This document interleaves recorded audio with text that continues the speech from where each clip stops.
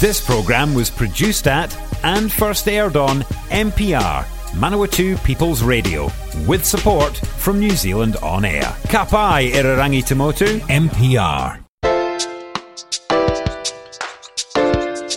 Kia ora and welcome to Reserved Recommendations. This is a show about great trash, difficult art, and our complicated relationships with art and culture. My name's Hugh, I'm the host of the show, and I'd like to take this opportunity to put in a very mild content warning for the show as a whole. Sometimes our recommendations on this show are reserved just because the thing that we're discussing is in some way not good, but sometimes there are aspects of the art or artist that may be confronting for some people. Check the episode descriptions for more information, and do be aware of your listening environment. This evening, it gives me very great pleasure to welcome back returning champion Ross Palethorpe. How's it going? Kia ora. Yeah, it's a pleasure to be back and talking about one of, I wouldn't say it's one of my favourite movies, but it's a movie I'm really fond of. So, a really good way to spend a Monday evening, I think.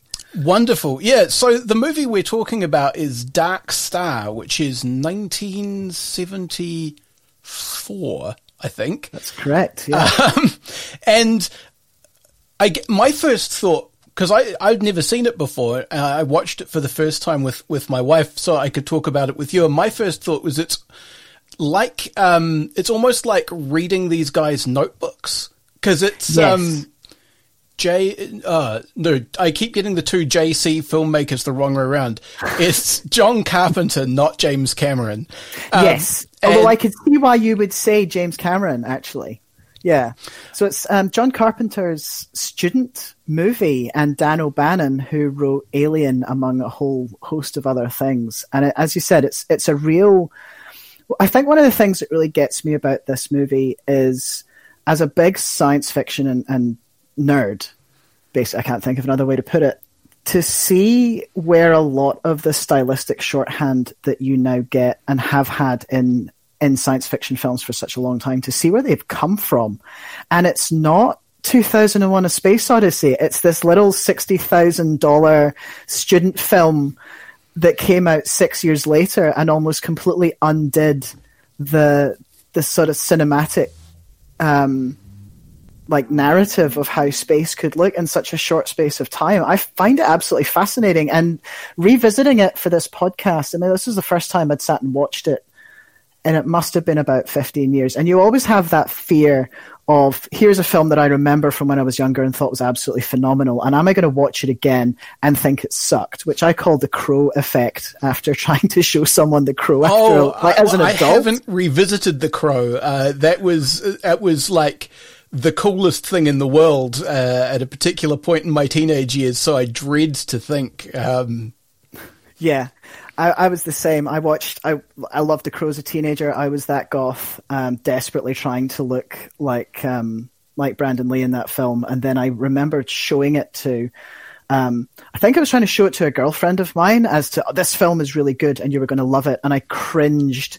Like, I'm surprised I didn't collapse into myself and form like a tiny black hole. Such was the depths of my embarrassment. But watching Dark Star again, and so I watched it with my son. He's 6. Not intentionally. I was just running out of time before we recorded, and I was like, if I don't watch it now, I'm just not gonna. And it's the only John Carpenter movie I think you can watch with 6-year-olds and not scar them for life. But I loved it. It really held up, and there was some themes in it and things which were weirdly very timely, almost 50 years on. Yeah, that's the thing that I wanted to touch on, because if you go and read like the Wikipedia article for this movie, it describes it almost like it's going to be kind of like a screwball comedy or something. It's like a satire of these guys who've begun to lose it after being isolated on a spaceship for a long time. And you could imagine something with that description being like, I don't know, like I've forgotten the guy's name, like Blazing Saddles. Right. But you could imagine it being that kind of... But it's got much more of... I was getting like Joseph Heller vibes, like the way that it starts with the video announcement from the guy back on Earth saying like, you guys are great, we love you. No, we're not going to give you any more supplies. Yeah. And everything, like, they're stuck on this shitbox rickety death trap of a spaceship that's already killed one of the crew, and it's not going to get fixed because they can't be bothered, and also they don't have any spare parts and no one's going to send them any. Yeah. Like, it's this real kind of grim, like, space is a shitty blue-collar job thing. Right. And I think that was so interesting to me. You have the film opens with this communication from Earth and this extremely professional looking guy talking to the crew of the Dark Star. And it's real. It was a proper clap for our NHS, wasn't it? It was real. Yeah. Thoughts and prayers to our brave workers on the front line. We're not going to do anything to keep you safe. We're not going to do anything to address your real sort of health and safety concerns, or do anything about the fact that a key member of the crew has already died. We're not going to put in any radiation shielding. We hear your concerns, but, government cutbacks, guys. And I was sitting there thinking that I know that science fiction tells us as much about the present as it does about the time that people are predicting, but it was a real, I'm watching this in 2023. The film is nearly 50 years old at this point, and really touching on some nerves there. And the contrast between this, the person in this video message, which is very... That's the satire of 2001, isn't it? Like, he's got the hair, he's got the diction, and then it cuts. And he's wearing... Is he military or just in a very sharp suit? I can't remember. Yeah, it's a real sort of... it's a real throwback to... I mean, they had just finished sending people to the moon at this point. This was a real callback to sort of the late 60s... space program stuff. So if you had no idea what the film's about, you would think that was setting up the tone, and then it cuts to these space hippies bickering in a tin can, and it's such a jarring. I mean, we're used to it now. I think this idea of space travel, as you said, of being like you watch The Expanse, or if you were growing up, you watched Red Dwarf, or all these other things. This idea of space as being this scuzzy, shitty, unpleasant place to live in, but this was the first time we'd ever seen anything like that, and it's still quite surprising. Yeah, I said to my wife, like, number one science fiction locations you can immediately smell just by looking at. Because if people haven't seen this movie, where a lot of the action takes place is in the kind of central control room. Their job is to launch these bombs and blow up planets that are going to be in the way of some... It's like the idea is that humans will eventually colonize bits of space, and we need to get these dangerous, rogue planets out the way. But I feel like it's implied that that's probably not happening, and these guys are just too much trouble to bring back. But they sit in this control room where two of them face one way and the guy in the middle faces the opposite way. And there's this triangle roof with dials and buttons, right over their heads. It's this tiny little triangular tin can, and they're all, unkempt, and they smoke in the spaceship. And it's just, you can immediately just smell the stench of, unwashed dude and, decades of cigarettes. Right, it's and I find that such a fascinating visual choice anyway. Again, the obvious comparison here. So it was 6 years after 2001: A Space Odyssey. It's a couple of years after Silent Running came out as well. So this is right at the start of this. What is space travel going to look like? And the command center of this is almost an identical, maybe not identical, but stylistically it's very similar to what the Apollo command module looked like. Everyone's really cramped. Everyone's in these ugly flight suits. It, as you said, you can almost smell it. And I think in those respects, it's probably a closer idea of what early space travel and going to the moon and things actually resembled than anything that we had seen from Clarke or Asimov.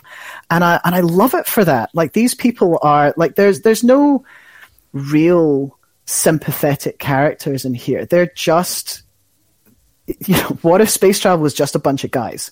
They bicker, they have these, you know, you can tell that they've been in each other's company for far too long. Like, they've got nothing left to say to each other. They're bored out of their minds. I think, as you said, like, it's too much trouble to bring them back.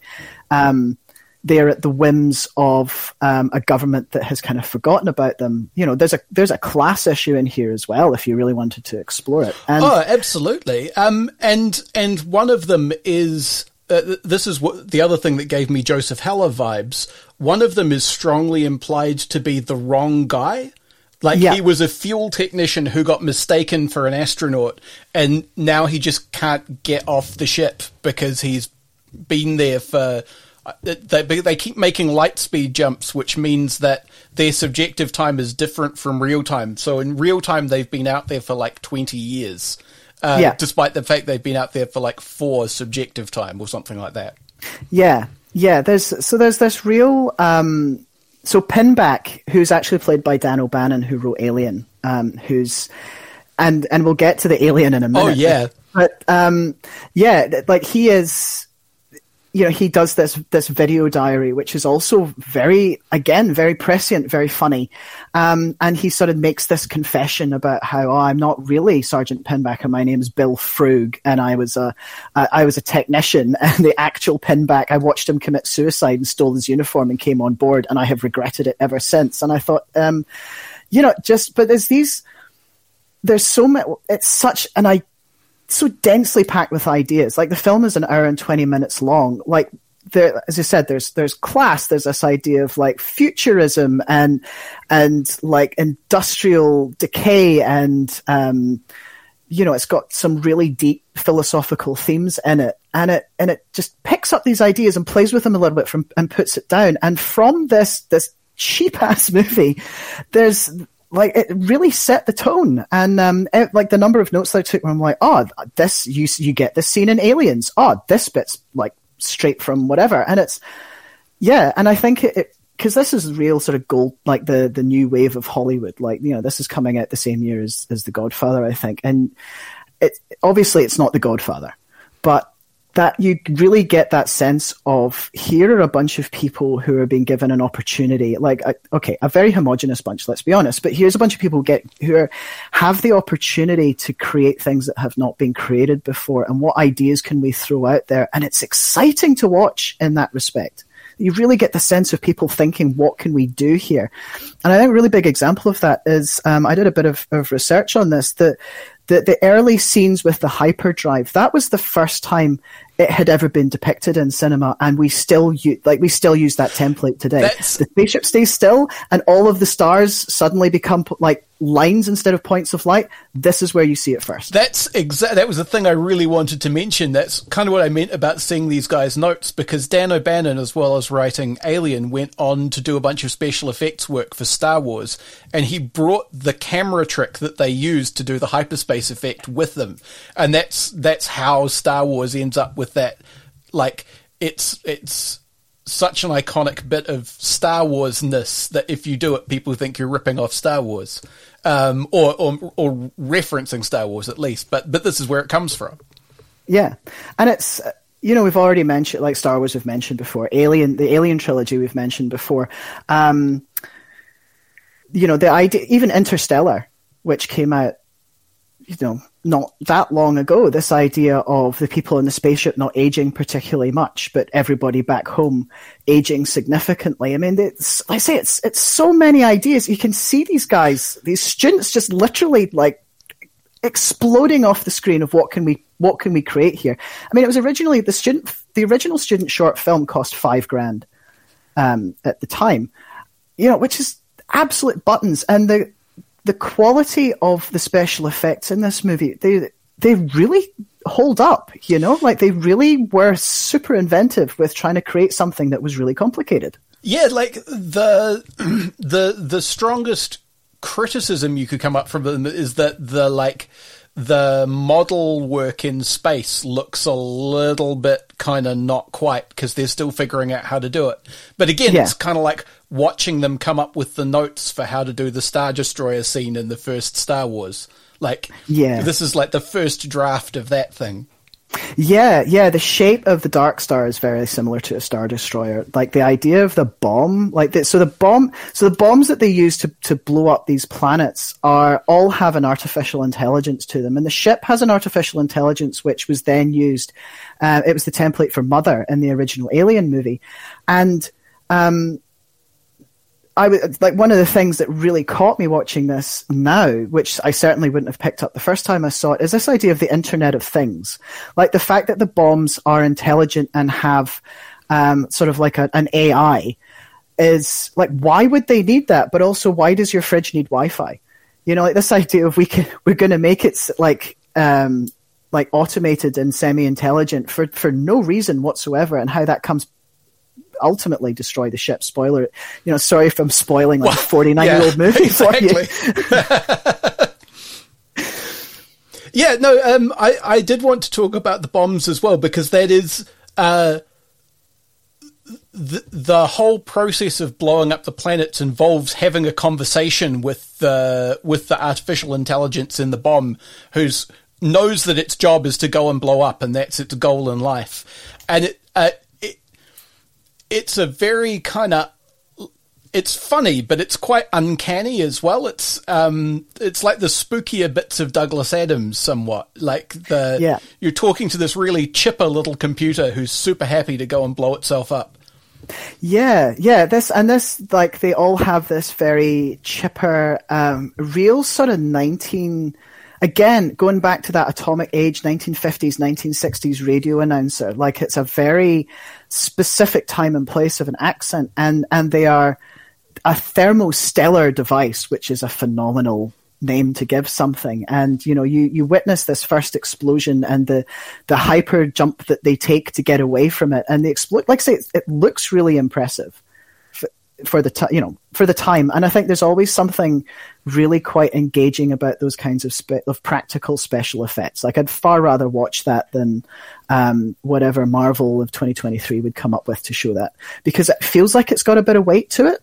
And so the second bomb, through a series of misadventures caused by cutbacks, refuses, like it gets a bit confused, and it decides it's going to explode. And the way that that's dealt with is very clever and very pea-brained all at once, and very, very 70s. Which, I mean, it also touches on a bit of kind of like existential horror that's kind of floating around the edge of the movie as well. So what happens is that they end up with a bomb that's armed itself and is refusing to leave the bomb bay doors because of, essentially the ship's falling to bits and the system that's supposed to disconnect it doesn't work. And the computer has a long argument with the bomb and fails to convince it that it shouldn't blow up. So they're forced to resort to opening up the cold storage of the captain, who's been dead since before the start of the movie, and talking to him on this weird little microphone device. And it turns out that like a secret bit of the universe of the movie is that you can just talk to dead people. You can wake their consciousnesses up in cryo storage and talk to them. But they're like, I don't know, it's like they've had some sort of like degenerative dementia or something. Like they're like fraying away to nothing. Genuinely creepy scene. Yeah. And another show of the kind of special effects that you can create on the smell of an oily rag. So, they've talked about the Commander Powell and this idea that he was the one that really kept everything together, and he dies in like his chair blows up or something. And this there's a real sense of like, discomfort around the fact that, like bits of the ship can explode and kill you, which would, I think, upset all of us. And so Doolittle, who sort of assumed command, who throughout has been he's a man who is just taken on this. All I am here to do is to blow up planets. I don't give a shit about anything else. He comes across as very surly. There's one scene with another crew member who has lost his mind in a different way and now just spends his entire time looking at the stars. He has this little conversation with him about how he misses surfing and he wished he brought his board with him just so he could wax it every once in a while, which was really, for a character that has been very withdrawn and very grumpy, to suddenly just share this little piece of himself. Again, it's another idea. It gets picked up and then they move on. But he takes it upon himself. He's like, we're going to go down and talk to the captain. And the captain is genuinely chilling. Like, and I don't mean that just in his cryogenically frozen, like eyes rolled back in his head. It looks like a corpse. And the way that it talks, and a thing that struck me about that was, how do we know that's genuinely him and it's not just another AI? Like, there's this real bleed through of what is consciousness and what is a human and what is not. That, again, for a film that's like, what if stoners in space, is really quite deep. Yeah, it is. And I guess, I mean, this is a thing that's on my mind for reasons that we won't go into because it's outside the scope of the conversation. But like, it does really give me that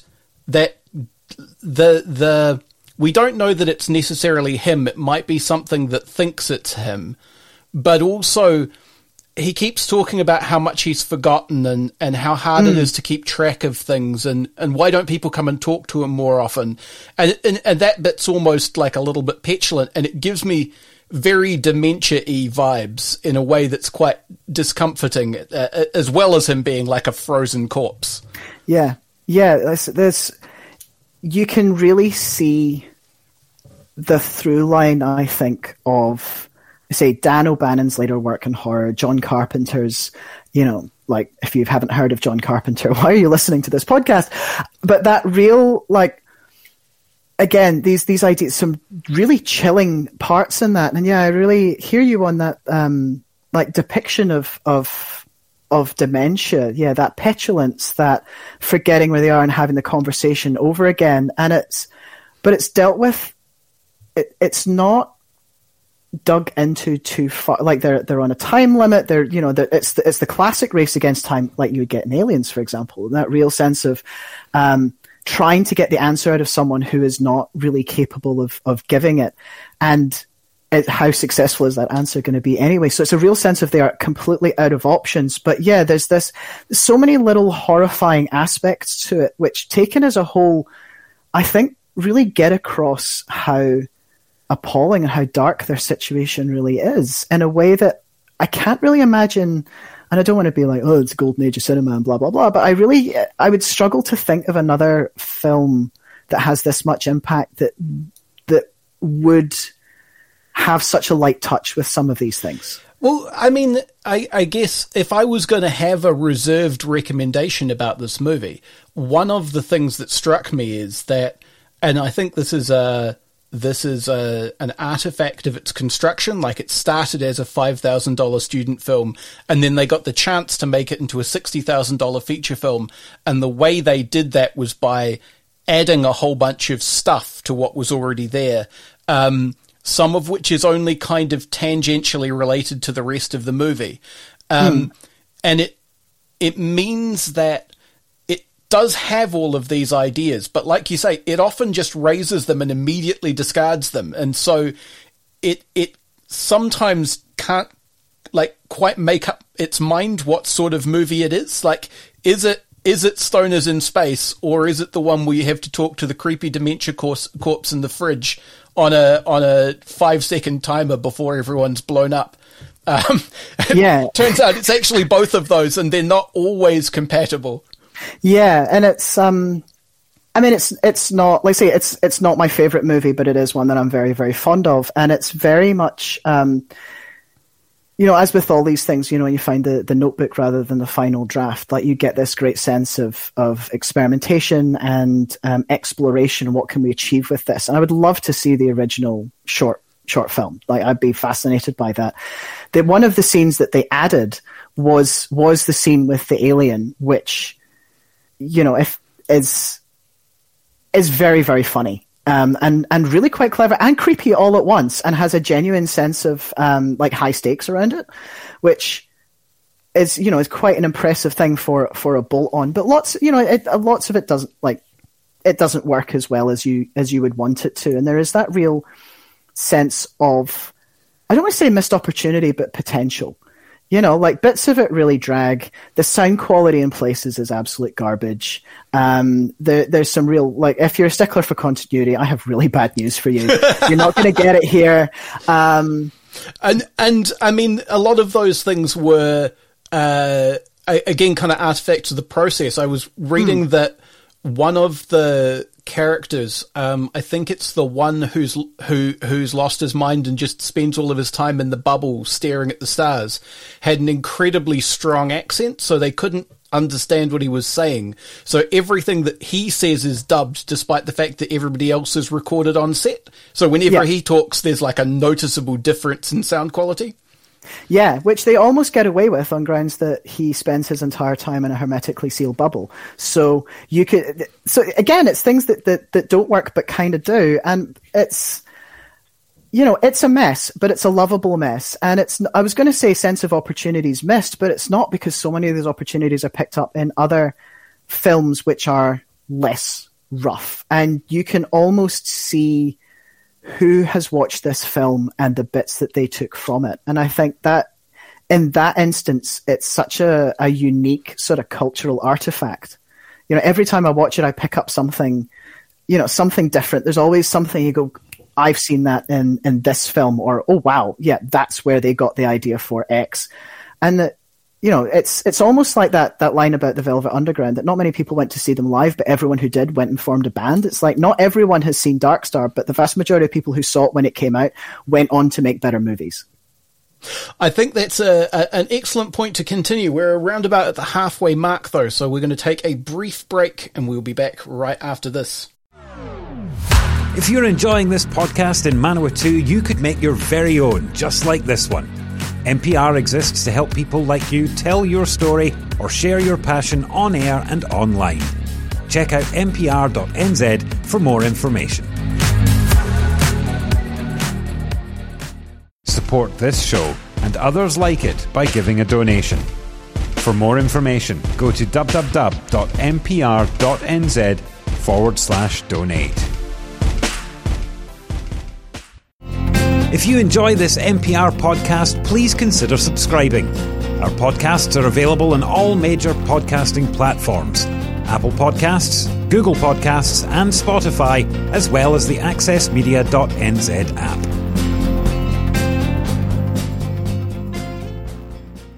And we're back. You're listening to Reserved Recommendations. This is a radio show and podcast from Manawatu People's Radio, Te Reo Irirangi o ngā Tangata o Manawatu. We talk about great trash and problematic faves, and some of the greatest trash I have watched in some time. I'm talking to Ross Palethorpe about Dark Star, which is James Cameron and... No! It's not James Cameron. See, I did it again. I said at the start I was going to do it. John Carpenter. We can talk about why that's a really sensible miss, actually. I think coming in so it's John Carpenter's first movie, and I'm not a massive John Carpenter fan. Off the bat, I'm not if someone puts one of his films on, I will sit and watch it, and I'll probably enjoy it. But we need to talk about the Alien and Alien and Aliens, absolutely. And therefore James Cameron. Mm-hmm. And so I guess as a starting off point, one of the things that I saw, because I did some reading around as well, was that the part of the concept of Alien, like the movie Alien, came from that Dan O'Bannon, who did the design and most of the conceit for the sequence in this movie with the alien, which, for reference, looks like a beach ball with duck feet. He had aimed for that to be purely comedic, he thought, but instead people seemed creeped out by quite a lot of it. And so he kind of went, all right, well, maybe I can't play this for laughs, but what if I lean into the bits of it that are quite threatening? Yeah. So right at the start, there's this discussion around, are they going to find intelligent life? And the pinback seems quite keen on this, and the other two members of the crew, Doolittle, who is this really quite nihilistic second in command, who, looking at this from a trauma-informed perspective, has not really recovered from the death of the commander, and Boiler, who honestly is just every 1950s, 1960s film bully. Like, he's got that real looks like he's going to smash your head against a locker. Yeah, he's got real meathead. He's got like does he have a mullet or just long hair? He's got the Fu Manchu moustache, like just the moustache, but no beard, but it comes down past his chin. He spends his whole time like playing with knives and smoking, and that's about it. Yeah, he looks like a roadie for the Grateful Dead or something. Or less like charming than the Grateful Dead. Like, yeah, he's a real sort of. He's the closest I think they get to an antagonist, and that he's just like he just is a bit of a shit. Like, he's only got like 2 lines of dialogue, I think, and both of those are fighting with Pinback, who's played by Dan O'Bannon, actually. So, but they have found an alien, or possibly aliens, but the one central one, which is this mascot, which is the most ridiculous looking thing, and it really passed the 6-year-old test. Like, my son thought that was absolutely hilarious. He just, for what is a large beach ball with duck feet, it has personality. Like, it's got quite a malevolent, cheeky streak, and it plays out as this two-hander between the beach ball and Pinback as it attacks him and then escapes around the ship. And it's like, again, it's really fascinating seeing. You can see that what they were trying to go for in terms of this sort of slapstick Three Stooges style, like it takes his stepladder away from him and it tickles him to try and make him fall off something. But it's also an alien creature that seems quite malevolent. And it's, again, everything that's funny in this film also has this slight edge of like quite creeping dread to it. And you can see it. It's not a huge leap from Beach Ball with duck feet to H.R. Geiger phallic nightmare. Yeah, it's just, what if we paid like a scary sex creep to design this monster for us? But then we did it again. But I mean, you made the point that it's quite because it's not, I guess, what we've established about the world of the movie is that it's, these people are stuck on a spaceship which is falling to bits. The captain was killed because his seat back blew up because the force field that protects them when they set the bombs off failed somehow. So we know that like sudden death is quite a possibility. Everything is falling to bits. And what the beach ball is doing is like, it's trying to throw Pinback down a literal elevator shaft, and he spends like a bunch of time hanging by one hand while a lift comes down to crush him. Like, it's, if you'd set up that the world was like Buster Keaton world to start with, then you could play it for laughs a bit more easily. But because we've already established that things are quite lethal, it's actually kind of hair raising. Yeah, right. And it's this. The film has a real edge to it, and it's it was again, I didn't intend to watch it with a 6-year-old, but I did, and he thought the alien was very fun. He thought it was like a Mr. Bean-esque type thing, but then he's not seeing this idea of like this aura of malevolence, and it was really quite interesting. Bits where I thought, even still, like at my, as a proper grown up, I still got that sense of like, this is quite unsettling. Is he going to have nightmares at this at night? And he really didn't. But then the alien is killed in a very, very funny way, which is, Pinback ends up like getting a tranquilizer. Why they have a tranquilizer gun on the Dark Star, no idea. And there's this sort of martial music and the point of view shot as he goes and gets this very serious looking tranquilizer gun and fires it at the alien, who of course promptly explodes around the hull of this ship like a balloon that's had the end let off, with accompanying soundtrack, which is pure, like, it's just very, very silly.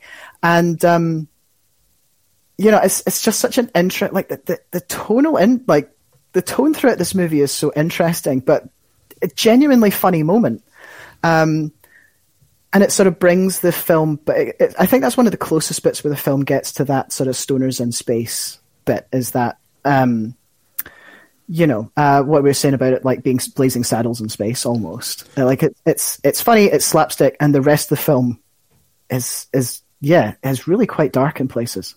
Yeah, and dark in that, here's a bunch of guys who've like looked into the abyss and are trying to work out what to do about it. Because one of the other things that you get of Doolittle, the guy who's been forced to become first in command, is the other sequence you get aside from him lamenting his inability to surf is he builds like an organ out of water bottles, and you get a sequence of him just playing music to nobody with this thing that he's meticulously constructed. And it's kind of poignant, like he's this guy who's, all of his interactions with everybody else are quite brusque, and he doesn't have time for trying to explore the universe or any kind of enlightenment. He just wants to find the next thing to blow up. But when he's by himself, he's, sad about not surfing and playing music to no one. And like he's probably, Pinback is the played, like the closest you get to a played for last character. Even then, he's a case of mistaken identity who's basically serving life on a ship, like having, and doesn't need to be there and shouldn't be there. Doolittle is, as I said, he's quite a deep character. We get very little of him, but what we get hints at something more, like these two scenes. This really poignant scene with this, and it's a piece of crap. There's so many other films you could imagine where this little water bottle organ would look very impressive and would sound wonderful, and there would be this, he's a musician, and he's not. He plays it like a child.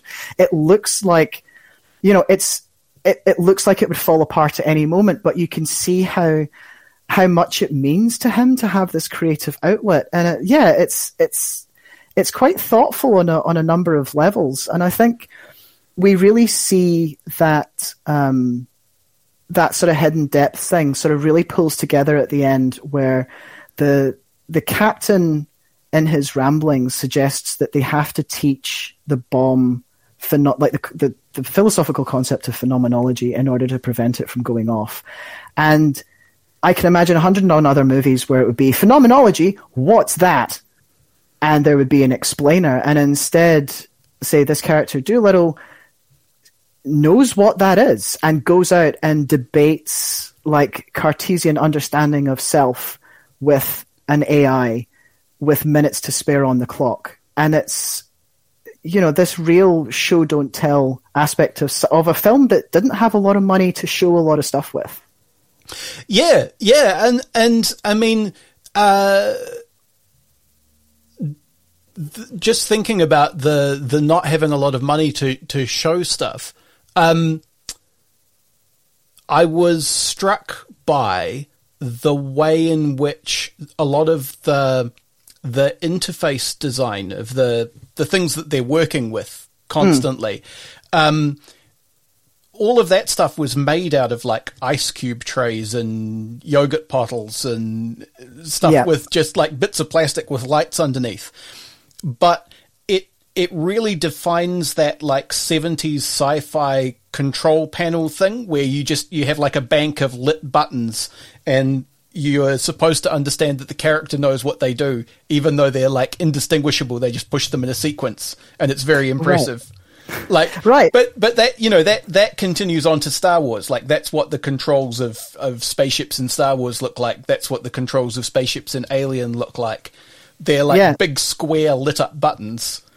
And it's not 100 kilometers away from what the control panels in a Saturn V command module looked like. These were, and I think that's it. Like these guys are not incompetent. Like there's not a sense of like bumbling idiots. You see them in that initial sequence. They're dropping a thermostellar device into a planet, and everything goes smoothly. are as well as could be expected. You know, these are, for all of their foibles and all the fact that there's these interpersonal dramas and sort of deep psychological issues, they're getting the job done. And it's, you know, in a way, if you really wanted to probably dig far deeper into it than John Carpenter ever intended, you know, you could talk about it as a bit of a love story to sort of blue collar workers who just go and get shit done at great personal sacrifice and with increasing budget cuts and an uncaring government. I mean, you say taking it further than John Carpenter intended. I don't know about that actually, because it feels so on the nose with those aspects that it has. Like the fact that they choose to frame it at the start with the guy saying, "We hear your concerns. You guys are doing great work. We're not going to help you in any way." Like that seems so on the nose that I can't imagine it as anything other than deliberate, that they've taken that tone.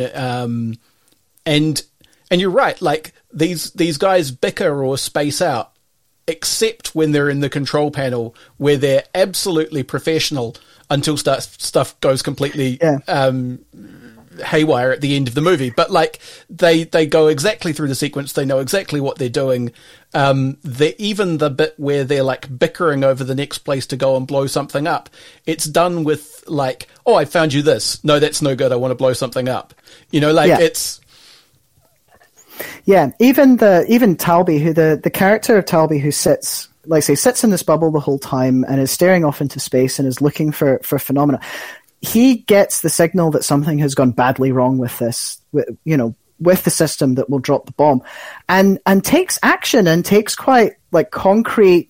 He knows what he's going to do. He reads this and leaps into action. So it did have this coming at the height of the 70s, and it gained real cult following. And it was this idea of it was hippies in space. And I think the tagline for it was, you know, expect to take like a trip or whatever, kind of really like leveraging off that 2001 aspect. But even so, it's not. They are all doing their job. They all have that sense of self-preservation. They all clearly feel quite deeply about each other. So yeah, I think you're right. Like, Carpenter's making a good point here about class, but I think there's also a point you could argue here around masculinity. Like, these guys do care about each other, even, you know, on some level, even though they find being in each other's presence almost intolerable as a result of being together for so long. You know, like, they're all reading like it looks like the same 5 magazines, and like really run. Like, what else would you what would you talk to the same 4 people about after 20 years? What would you say? Yeah, no, absolutely. And you know, they've got the same 5 magazines. The computer does like a little for your listening pleasure, hears, and then they play some music. But you've got to imagine that the computer's got like a bank of 20 songs, maybe, because it's 1974. Like, they're all individual 45s that are stacked on a spindle somewhere or something like that. Yeah. And there's no... And there's no option either. There's no, would you like to listen to this? It's for your listening pleasure. We're going to put this on. And it, like, honestly, like, yeah, the music selection is not great. There's a very funny scene where for absolutely no apparent reason, the computer starts playing The Barber of Seville, which is very, very funny. But I think, like, there's a bit there where, speaking of Talby, they're like, someone says, "Oh, what is Talby's first name?" And Doolittle just sort of looks and has that moment of, what's my first name? And it's quite again, that poignancy of that loss of self to this mission that nobody seems to care about anyway. Yeah, there's some real moments in there, which, I mean, none of the actors involved, like, there's a lot of, if you look at the Wikipedia page again, like, not many of the people involved in it beyond like O'Bannon and Carpenter and a couple of others, but like a lot of the actors in it do not have their own page, did not really appear in anything else, but they put in a really good performance given the constraints of what they were working with. Yeah. I wanted to talk about the computer for a second as well, because I think a thing that I found very interesting about the way that they conceive of the computer system is, and it's after 2001, isn't it? Yeah. Yeah. So it's almost like a reply to HAL, in that they have this computer the computer can talk to the bombs, it can talk to the crew, and it's aware of what's going on in the ship, but it can't do anything about it. So what you have is this other, it's almost like another entity that's trapped in the same situation of like, this laser has failed, it's going to cause this problem, someone needs to go and fix it, but it can't take any action. All it can do is just talk to these guys who are all, to one degree or another, either too busy or incapacitated, and try and get them to do something about the fact that it's falling to bits.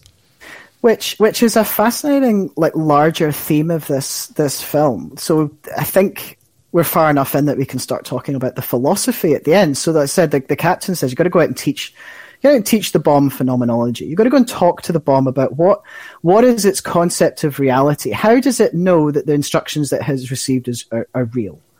And you've got 4 minutes to do it. And so off he goes, like off Doolittle goes, and he has this incredible conversation with this bomb about how do you know that you exist? Big question. How do you know, like, and are you sure that this is real? Are you sure this is just electrical signals that you were receiving? How do you know that those are real? And when you think of, as you said, like the computer is this AI, this organism that has awareness but has no agency. You know, it can tell you what's wrong. It can't do anything about it. It can play you the Barber of Seville, but it can't help you if you are stuck in a lift. And it's such a, these guys know that things are wrong, can't do anything about it. They know that they need radiation shielding, but no one's help isn't coming.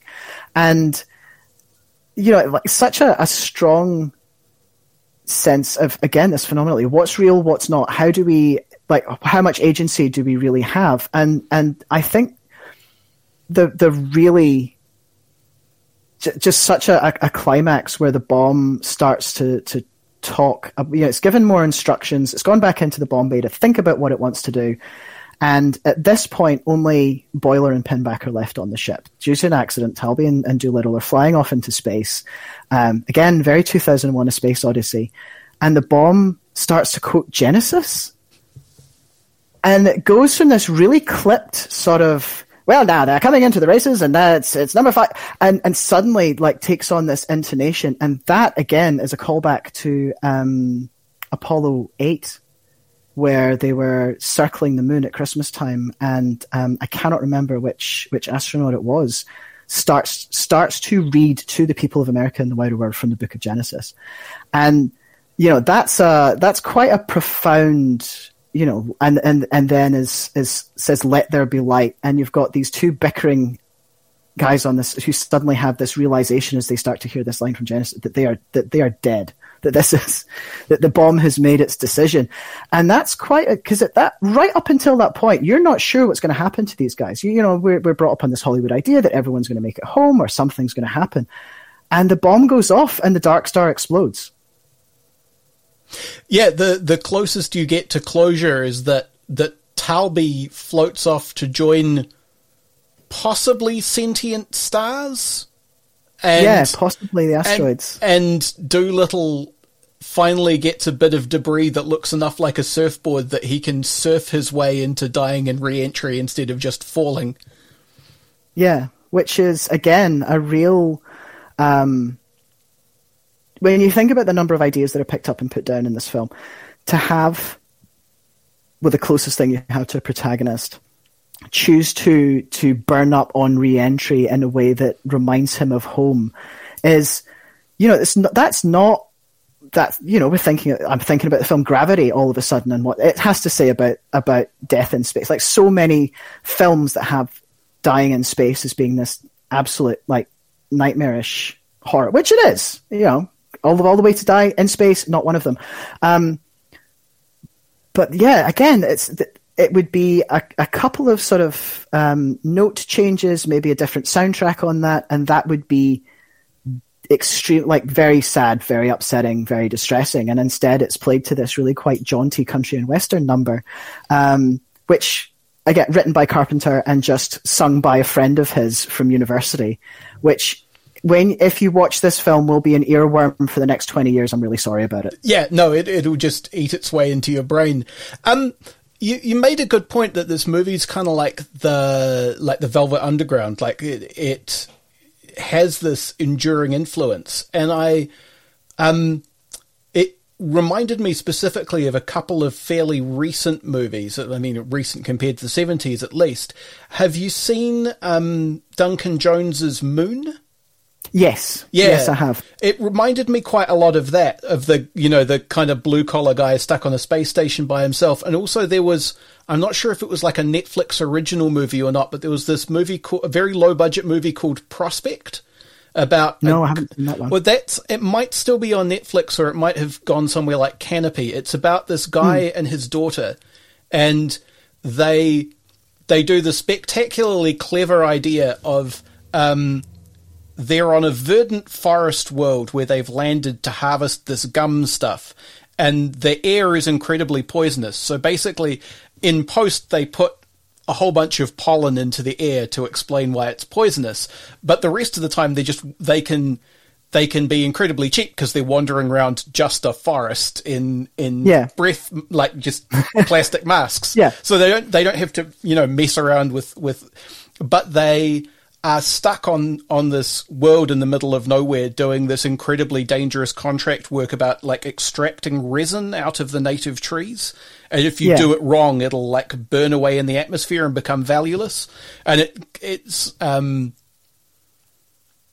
does the same trick of giving you these very competent characters who are stuck in this awful, impossible situation because in this case, it's just nakedly capitalism, like they're, I think, indentured workers on this planet. But, it gave me very similar vibes. It's like Casablanca, you watch Casablanca and you think this is very derivative because you realize that you've been watching all these other things that were derivative of Casablanca. Yeah, absolutely. And I think I first watched this. My dad got it for me on VHS when I was a teenager. I'd never heard of John Carpenter, no idea.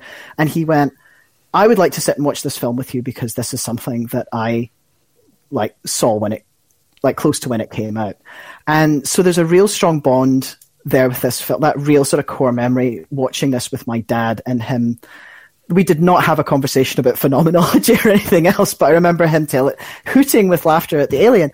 And, It's also it was the film that created the TV series Red Dwarf, which is also a very enduring sort of cultural artifact of the 80s and 90s, and was certainly a key part of my growing up. You can see why I'm such a nerd now. But this idea, again, this like blue collar space.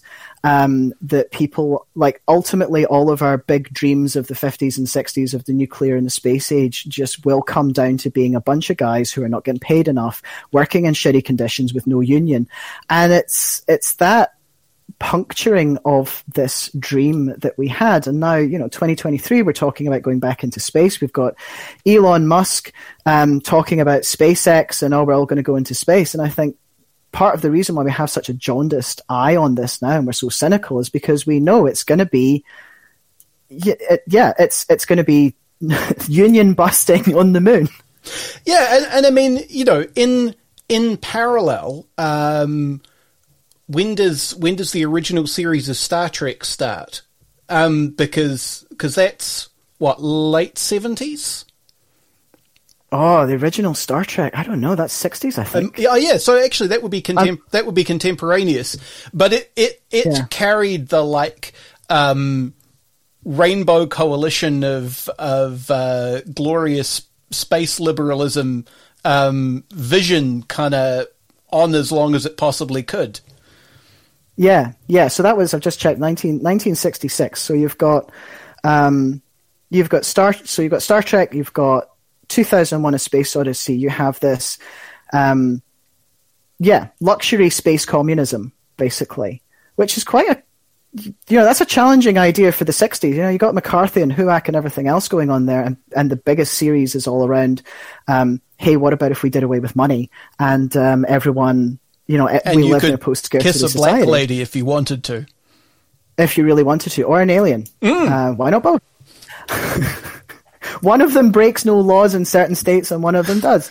And then, counter to that, you have Dark Star, you've got Silent Running, you've got Star Wars comes out, and then that just completely clears the table for space as being this really dirty, grimy thing. And it's rare now that you see science fiction, which is the shiny plastic, that weightless, and I use that phrase like advisedly, concept of space. I think as a culture, we've become quite cynical about it. Doesn't matter if the view outside your window is of an industrial estate or the rings of Saturn. You're going to be underpaid. You're going to hate your boss, and you're going to dislike your coworkers. Yep, and it transcends cultures. If you think about the most influential anime for people who don't watch anime about flying around in spaceships, it's Cowboy Bebop, which iconically starts every single episode with the space bounty hunters starving because they don't have enough money to buy food. And then, the standard arc is they go and try to do a job. It goes badly. They end the episode starving because they don't have any money to buy food. Yeah. I mean, I think we could spend a whole extra hour talking about all of the different influences, just thinking about it. Like you could say that Blade Runner has this idea of like real capitalism come down really hard, and a real sort of concept of a class system and AI and everything else. Firefly is another one, Confederates in space. There's real that. Just again, we've become very cynical to the concept of what space can offer, and rightly so. Yeah. And rightly so. Why would you expect the boss to be different from the boss because the boss is in space? Yeah. Here comes the space boss, just like the old boss. But yeah, so like I say, I'm very, very fond of it. And there was a moment sitting watching this film and my kid going, what are we watching? And I said, this was a film that I watched with my dad.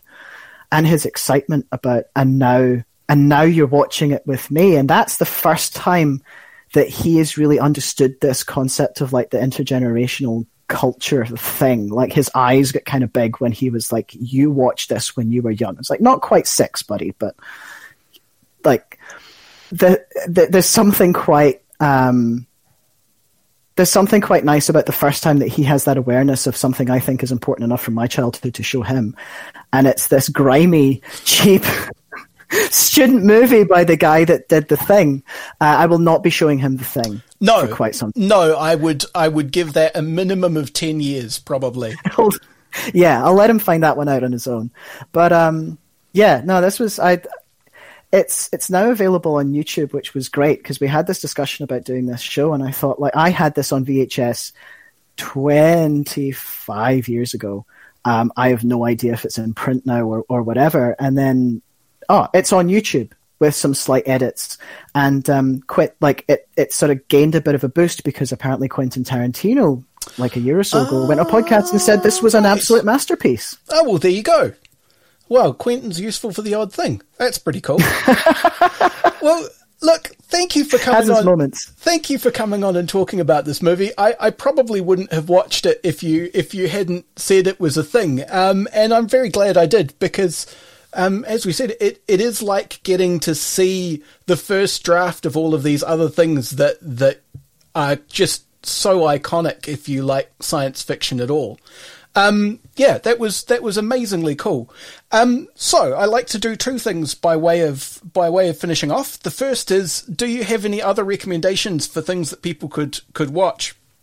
I guess, I mean, I already mentioned Moon and Prospect, which I would thoroughly recommend both of them if you like the idea of like capitalism is a bad time in space. And also a little bit of like extra sci-fi jiggery pokery. Moon has a very good like awful twist, and Prospect does. Prospect I would recommend as like an excellent example of doing spectacular world building with very little. Like every new element that comes into that movie kind of tells you something about the wider world that makes you want to like go and read a book about it and find out what's going on.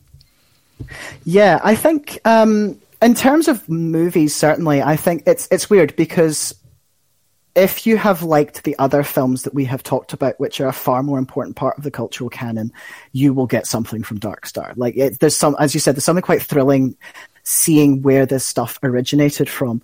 I think in terms of some of the deeper themes around class and around industrialization and rampant capitalism, the Starfish trilogy by Peter Watts and also his seminal novel Blind Sight. Highly recommend Blind Sight as a science fiction standalone novel. Like the guy's ability to put these really deep, challenging, quite upsetting themes in ripping like science fiction yarns is unparalleled. He's very, very good.